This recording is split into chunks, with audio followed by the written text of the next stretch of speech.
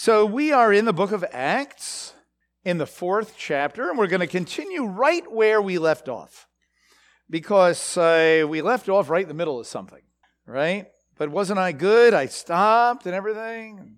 Didn't make us keep going, right? So, hey, high five, Howard. Good.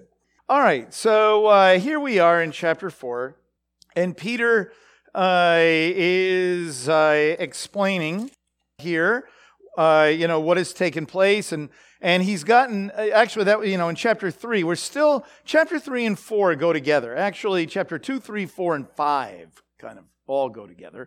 They take place in a very short period of time, just a few days, right? And it's the very beginning. This is like, the very beginning of everything. And so we know that there was a man who was lame, born lame, and for years and years and years, he would lay out there asking for money. And, someone brought this to my attention, that that means that during Yeshua's ministry, he must have walked by this guy, like over and over and over again. Isn't it interesting? But it was in God's time that when Peter, when the Ruach had been poured out, when the Spirit of God had been poured out, that he was going to be healed as a demonstration that Yeshua was still alive.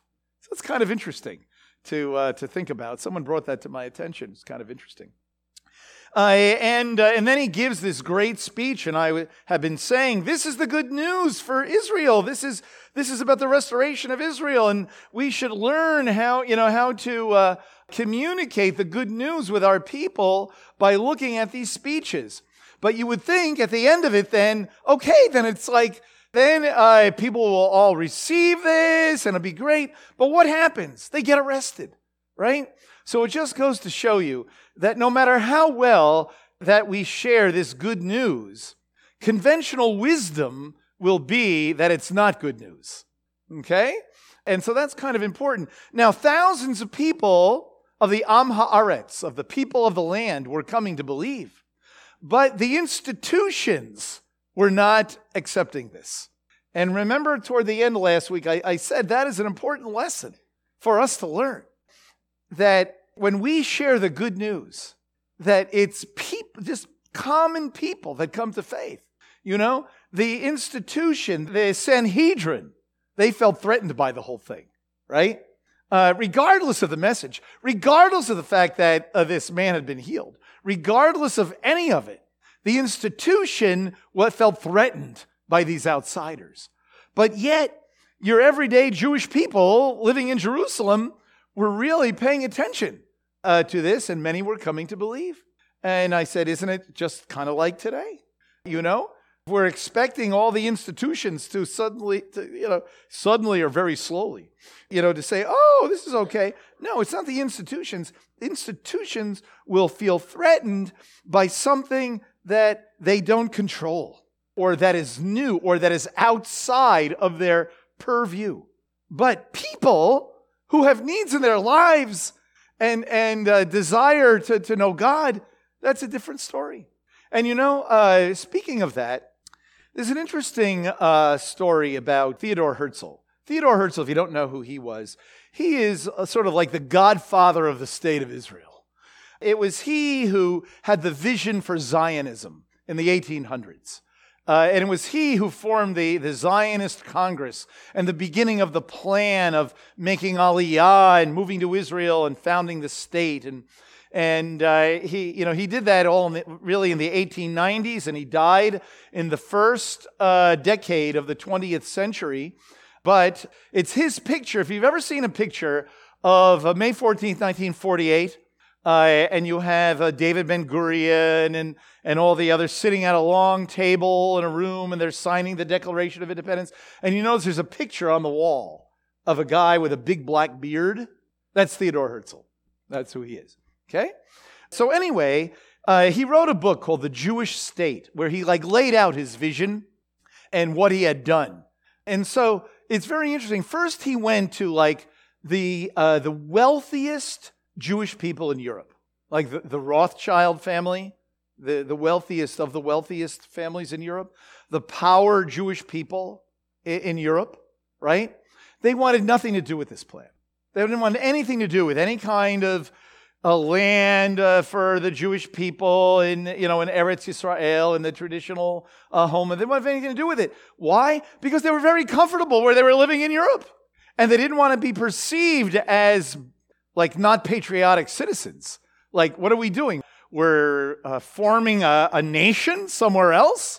We don't want to be viewed as that kind of people.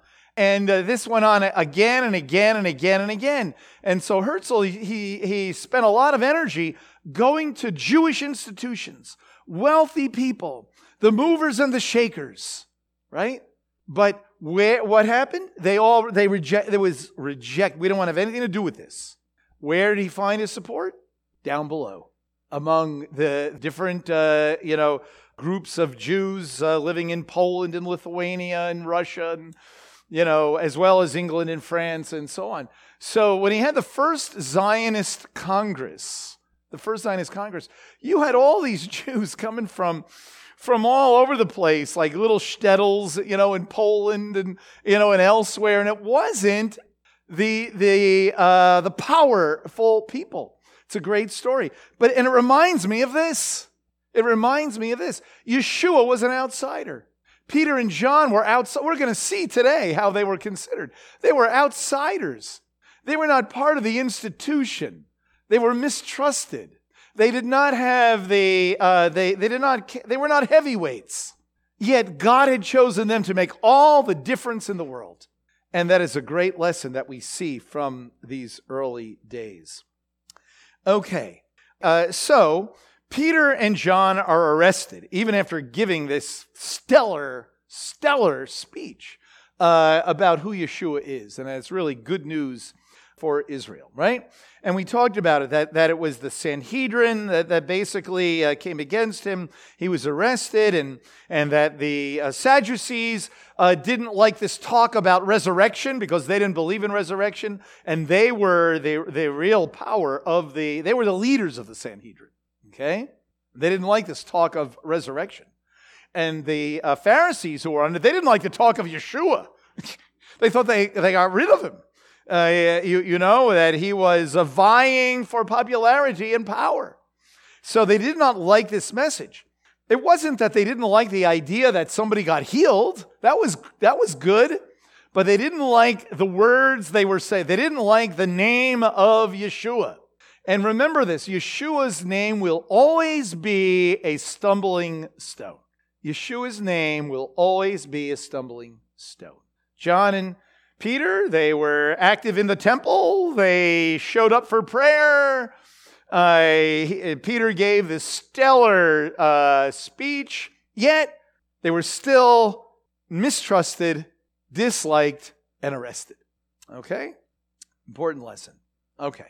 And so we see here that, it's interesting, they're arrested, but it says in verse 4, but many of those who had heard the message believed. And the number of, it really means people, the number of men came out to be about 5,000. Yet they were arrested. The Sanhedrin didn't like them, but 5,000 more people on top of the 3,000, came to believe. That's pretty good. That's pretty good, right? We'll take it.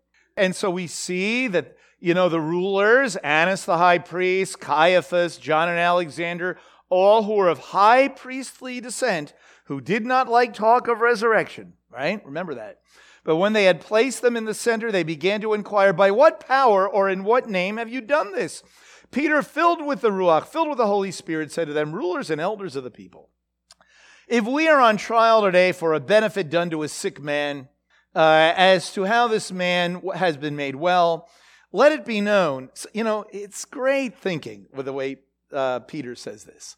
He says, so let me get this straight. We're on trial for healing a man who you have known for years and years and years as like laying over here asking for money. And we healed him, and so we're on trial for that.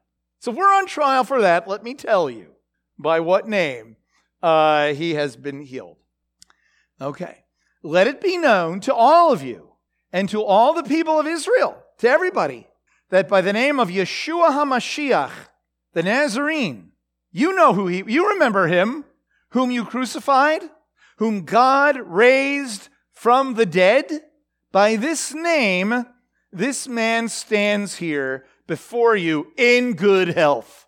Okay, sort of like he doesn't just stand before you. He stands before you in good health. Okay? And remember that he says, Yeshua HaMashiach, the Nazarene, whom you crucified. You remember who I'm talking about. He is alive. He is whom God raised from the dead, right? By this name, this man stands before you. He is the stone which was rejected by you, the builders, but which became the very chief cornerstone. We talked about that last time, the stone. We talked about that last time. Now, in verse 12, right in the middle of this is where we stopped. And there is salvation in no one else, for there is no other name under heaven that has been given among men by which we must be saved. So there's two very important things that Peter is saying here. First, he uses the word salvation. Salvation, right? And we said last time that salvation does not refer only to saved from hell or, going to heaven when I die. All right? That is one piece. But when Peter uses the word salvation, we have to understand, how did the people understand it? What did salvation mean? It was holistic. As one writer called it, it's not just about the soul, it's about the whole. Well, that's good, isn't it? You like that? About the whole of us and the whole of, indeed, the world. And so that salvation refers to deliverance of this world from darkness, being reconciled to God, being a new creature in Messiah, being the men and women that God called us to be from the beginning, right? When Yeshua was raised from the dead, he was raised from the dead in this world, not like in another world, right? So he was raised from the dead in this world, and it signaled the beginning of the restoration of the world, okay? And in his name, we see this lame man being healed. And what Peter is saying, in his name and in his name only, is this deliverance that we all can experience. We can all experience the deliverance from the authority of darkness of this world to one level or another, right? Now, it's quite clear that, and we read it all over the place in the Bible, and especially like Paul says in the book of Romans, that we're looking forward to this salvation. We've received it, but we're looking forward to it, right? The resurrection of our bodies, the resurrection of this world. But we all receive the forgiveness of sins. We all are reconciled to God. We all can now be delivered, so to speak, from Egypt and come under the authority of God and his benevolence and his calling in our lives, right? There are many places in the Bible that talk about it. I'm going to mention one place in the Brit Hadashah and then go to a place in the book of Isaiah, and we'll see kind of how this is described. So in Colossians, the book of Colossians, in fact, we talked about this in our Chavurah groups on Tuesday and Wednesday. This past week, this verse, we're in Colossians, we've come to this verse.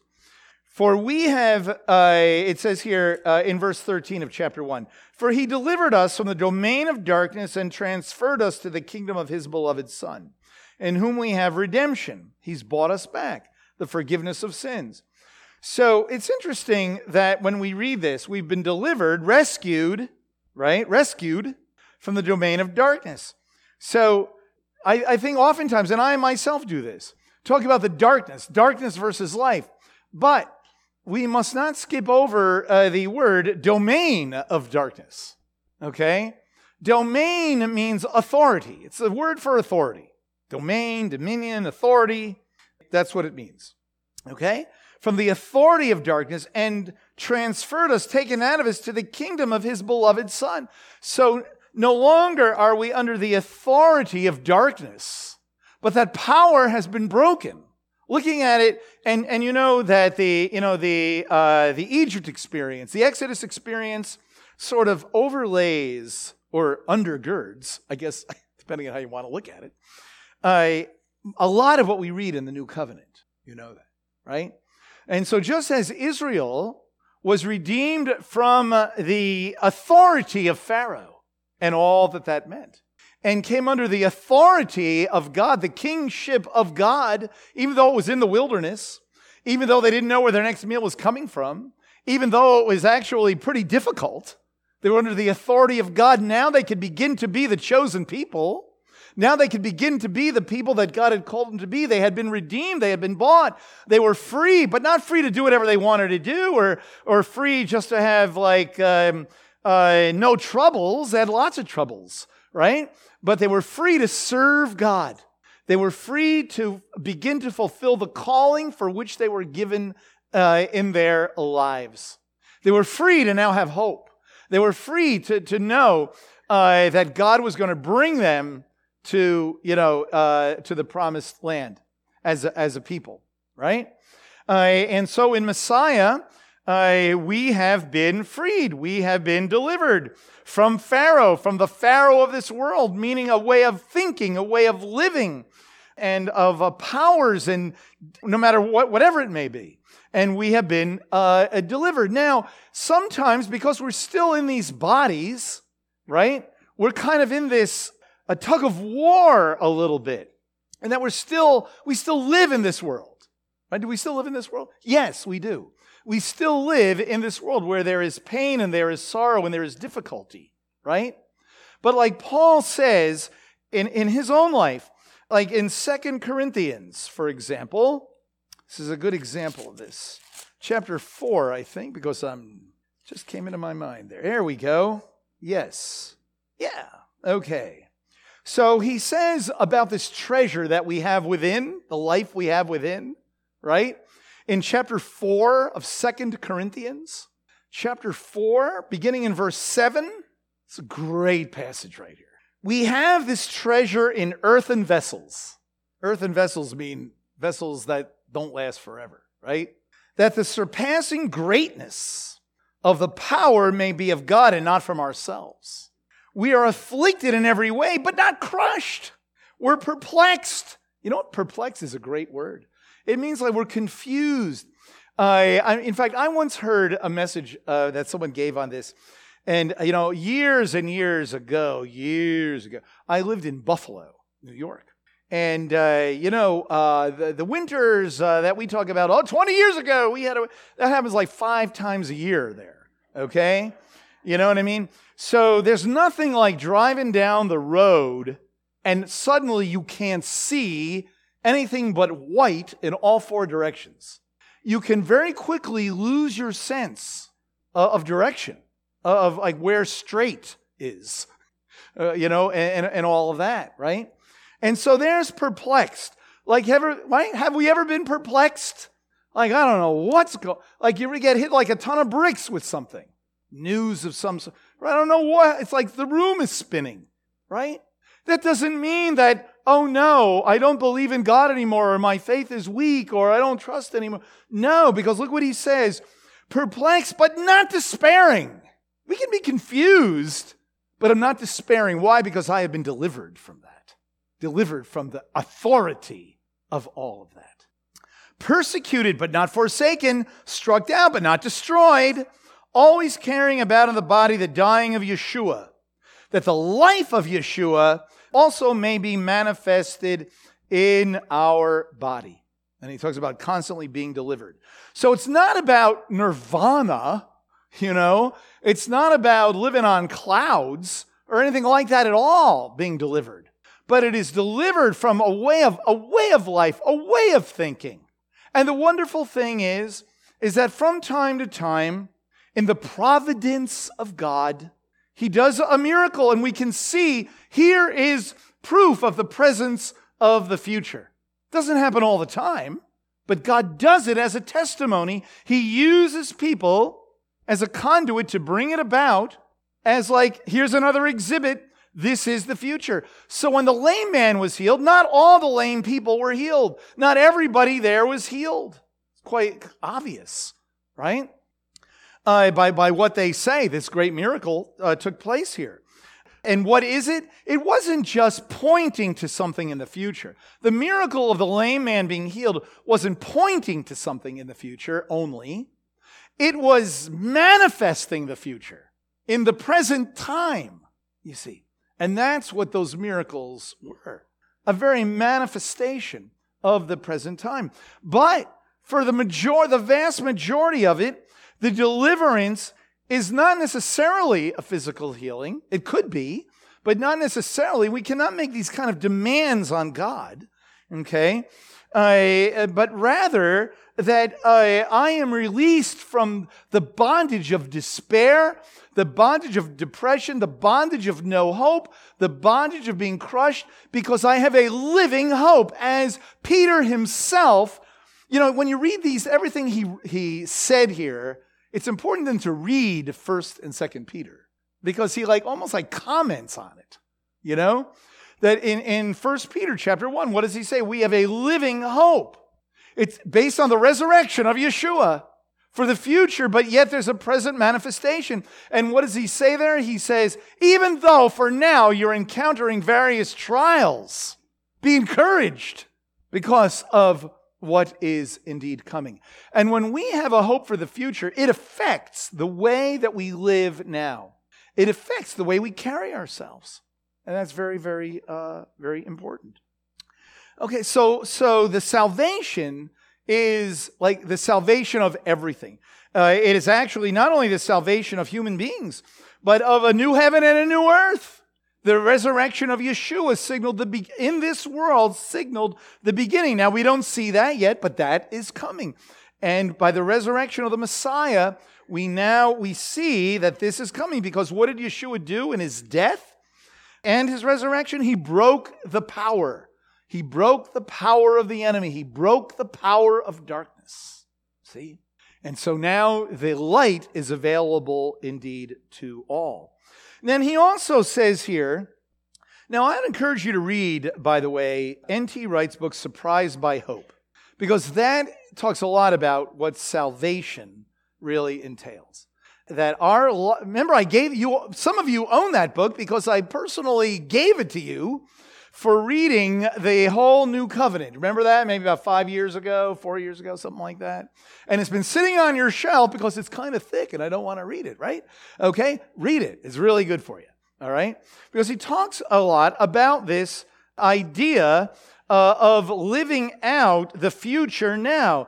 Aspects of salvation that we experience today, living it out now, okay? And it's a very, very encouraging. It really gives a real meaning to everything that happens in our lives today.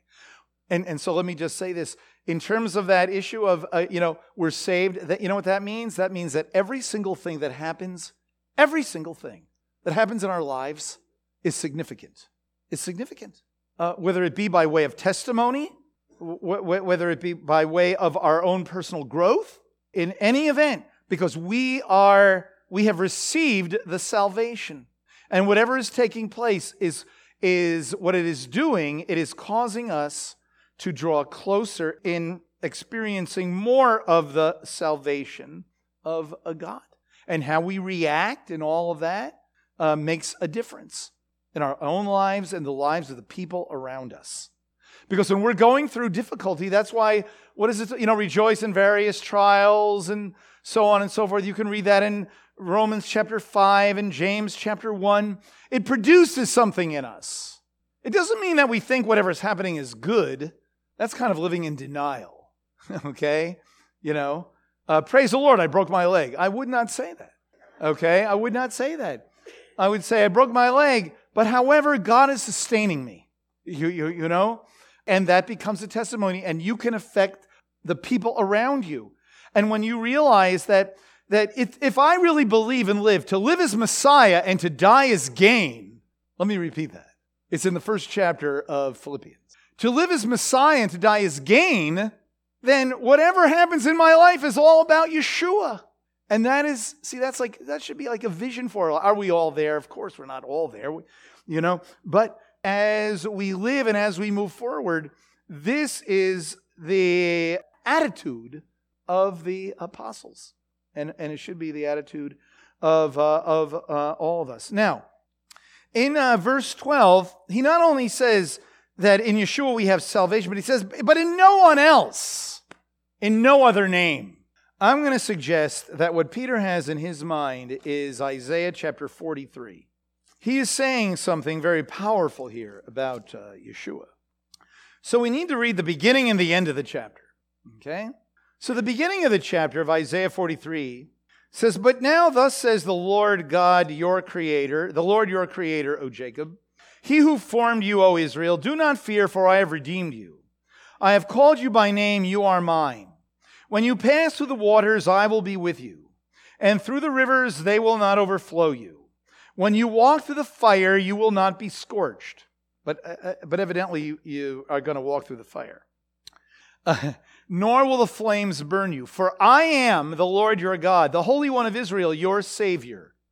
I have given Egypt as your ransom, Cush and Seba in your place. Since you are precious in my sight, since you are honored and I love you, I will give other men in your place and other peoples in exchange for your life. Do not fear, for I am with you. I will bring your offspring from the east and gather you from the west. I will say to the north, give them up, and to the south, do not hold them back. Bring my sons from afar and my daughters from the ends of the earth. Everyone who is called by my name and whom I have created for my glory, whom I have formed, even whom I have made. Bring out the people who are blind, even though they have eyes, and the deaf, even though they have ears. All the nations have gathered together in order that the peoples may be assembled. Who among them can declare this and proclaim to us the former things? Let them present their witnesses, that they may be justified. Or let them hear and say, it is true. You are my witnesses, declares the Lord, and my servant whom I have chosen, in order that you may know me and believe me and understand that I am He. Before me there was no God formed, therefore there will be none after me. Even I am the Lord, there is no Savior besides me. It is I who have declared and saved and proclaimed, and there is no strange God among you. So you are my witnesses, declares the Lord, and I am God. Even from eternity I am He.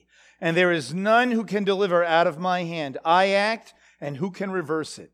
There is no other name under heaven than the God of Israel. There is no other Savior under heaven. Then the next few verses describe specifically deliverance from Babylon. But then in verse 22, it says this, Yet you have not called on me, O Jacob, but you have become weary of me, O Israel. You have not brought to me the sheep of your burnt offerings, nor have you honored me with your sacrifice. I have not burdened you with offerings, nor wearied you with incense. You have bought me no sweet cane with money, neither have you filled me with the fat of your sacrifice. Rather, you have burdened me with your sins. You have wearied me with your iniquities. Even I am the one who wipes out your transgressions for my own sake, and I will not remember your sins. Put me in remembrance. Let us argue our case together. State your case that you may be proved right. Your first forefathers sinned, and your spokesmen have transgressed against me. So I will pollute the princes of the sanctuary and will consign Jacob to the ban and Israel to revilement. But now listen, O Jacob, my servant. And he's going to go on. And so what you see here is that God is the Savior of Israel. Israel doesn't appreciate the salvation that God is providing. And so you're going to suffer, but then you're still my witnesses. But I'm going to redeem you anyway. And at the end of the story, there is, of course, obviously the redemption. But the point here is for us, is that Peter is saying there is no other name under heaven for salvation, for deliverance. Right here in Isaiah 43. That is what God is proclaiming to Israel. He's saying Yeshua is the deliverer. Yeshua is identified with Hashem. Yeshua is identified as the Lord God of Israel, in whom there is no other name. So it's a huge thing that he's saying here in Acts chapter 4. And it is kind of interesting. And a little farther down in Isaiah chapter 52, in verse 7, a passage that's very famous. We even sing a song sometimes to it. In English, it says, "How lovely on the mountains are the feet of him who brings good news, who announces peace, who brings good news of happiness." Literally, it's good news of good. Good news of good. Tov is what it says.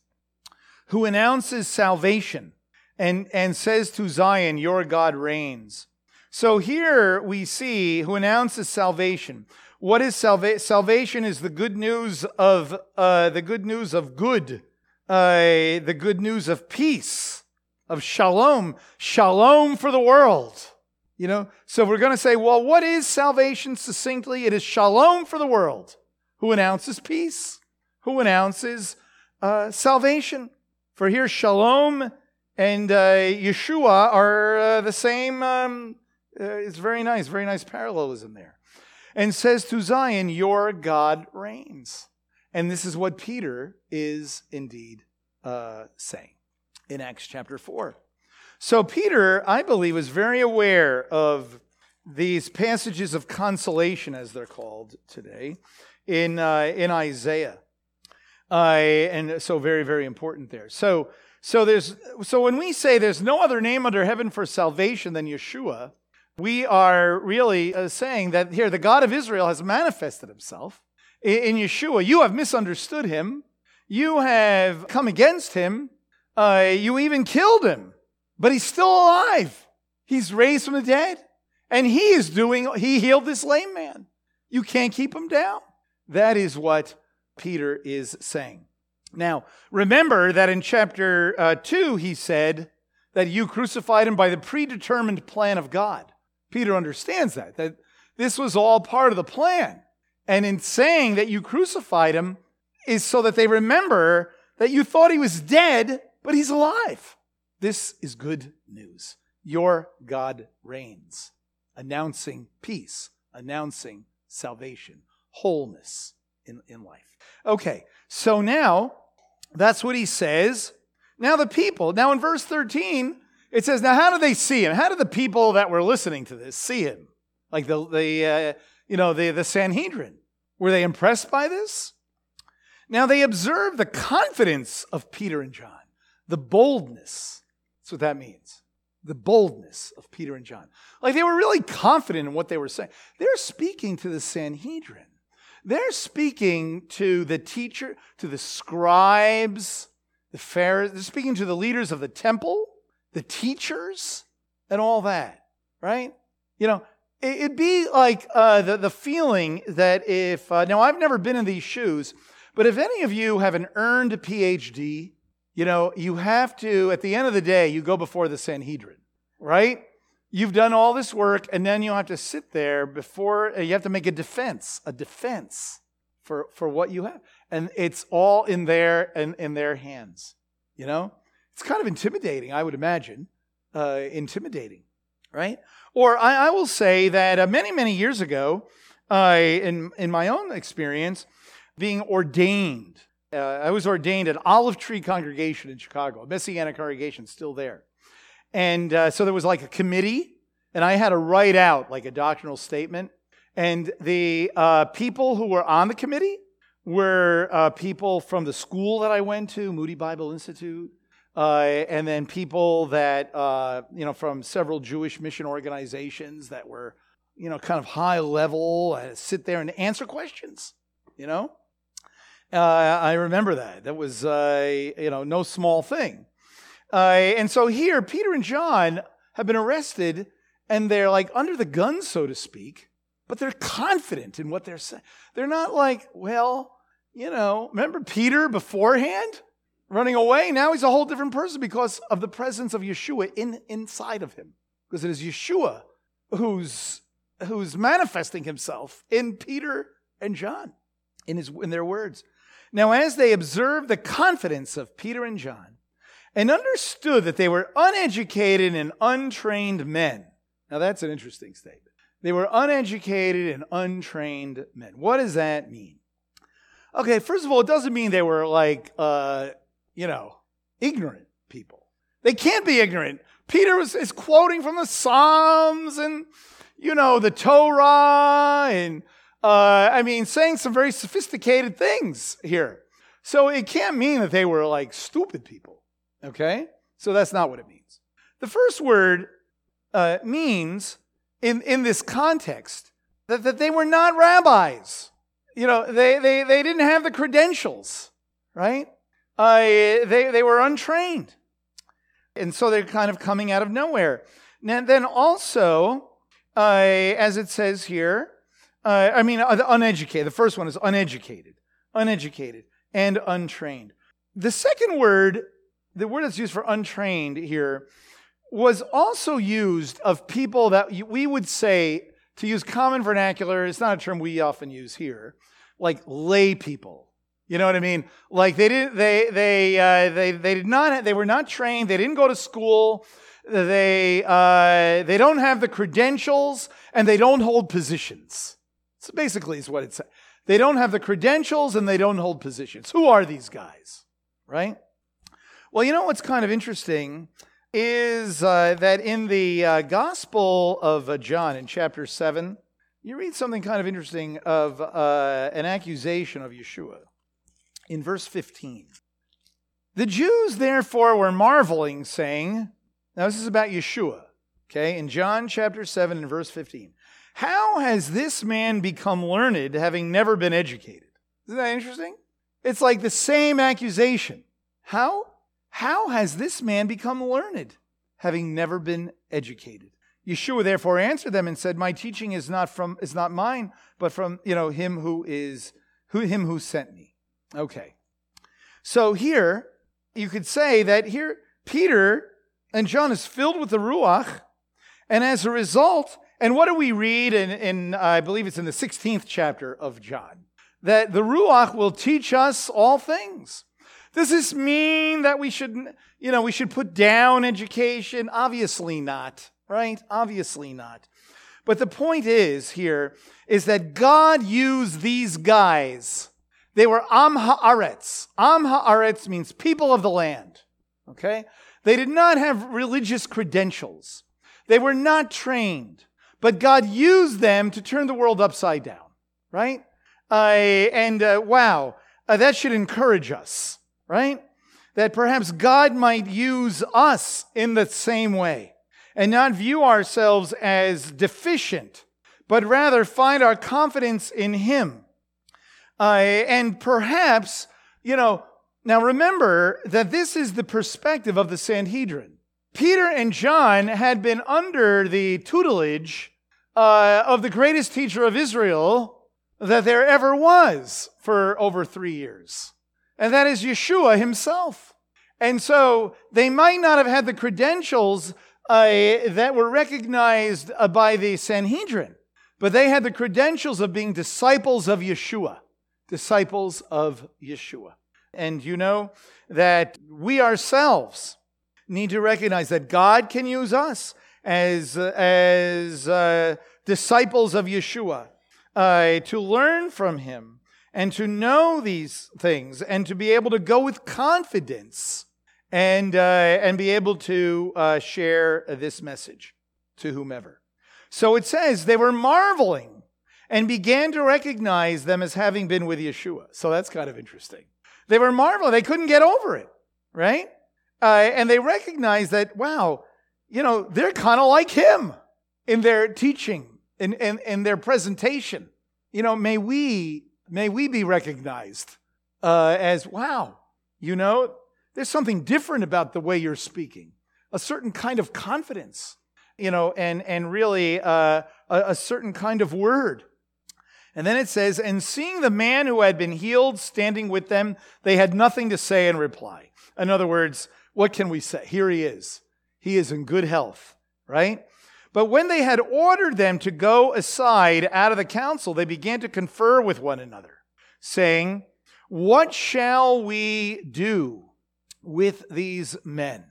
For the fact that a noteworthy miracle has taken place through them is apparent to all who live in Jerusalem, and we cannot deny it.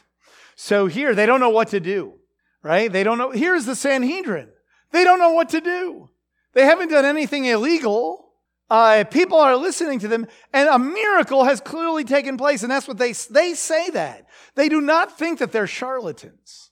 They do not think that they pulled a rabbit out of the hat. Presto changeo.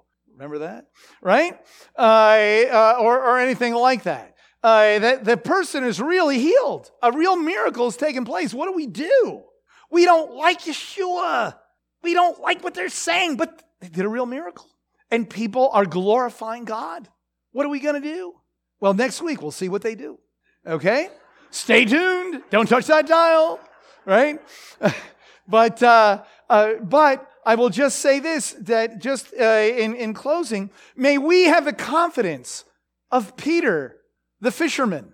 May we have that confidence because with our testimony of knowing Yeshua, we can speak to kings and prime ministers and presidents, and people in authority, and proclaim the name of Yeshua. We may not win them over, but they'll have to figure out, what do we do with these people? What do we do with them? They're making a difference in people's lives. Peter's goal was not to be on the Sanhedrin. Peter's goal was not to get the Sanhedrin to like them. His goal was to proclaim Yeshua to whoever will listen. See, as we'll see what he says next week. And so may we take a lesson from that, and may this challenge us, in our testimony as well. Exciting stuff here in the book of Acts, isn't it? All right, let's pray. Lord God, thank you, God. And I pray, Lord, that we would recognize that when we embrace you, we do enter into your salvation. We have been transferred from the authority of darkness, maybe not the entire experience of darkness, but the authority of it to your authority. And so, Lord, we live under your domain. We live under your kingship, Lord. And so even though we may experience the darkness of this world in our life, may we realize that it does not have to control us. It does not have to control our thinking, our worldview. Lord, may we experience, release from depression and fear, Lord. And may we live a quality of new created life, no matter what our physical circumstances may be, Lord. And may we remember that, and that it's in Yeshua, the Savior of Israel, with whom we have to do. May that great truth in and of itself give us the confidence to speak boldly and confidently about the victory of Yeshua. We pray in Yeshua's name.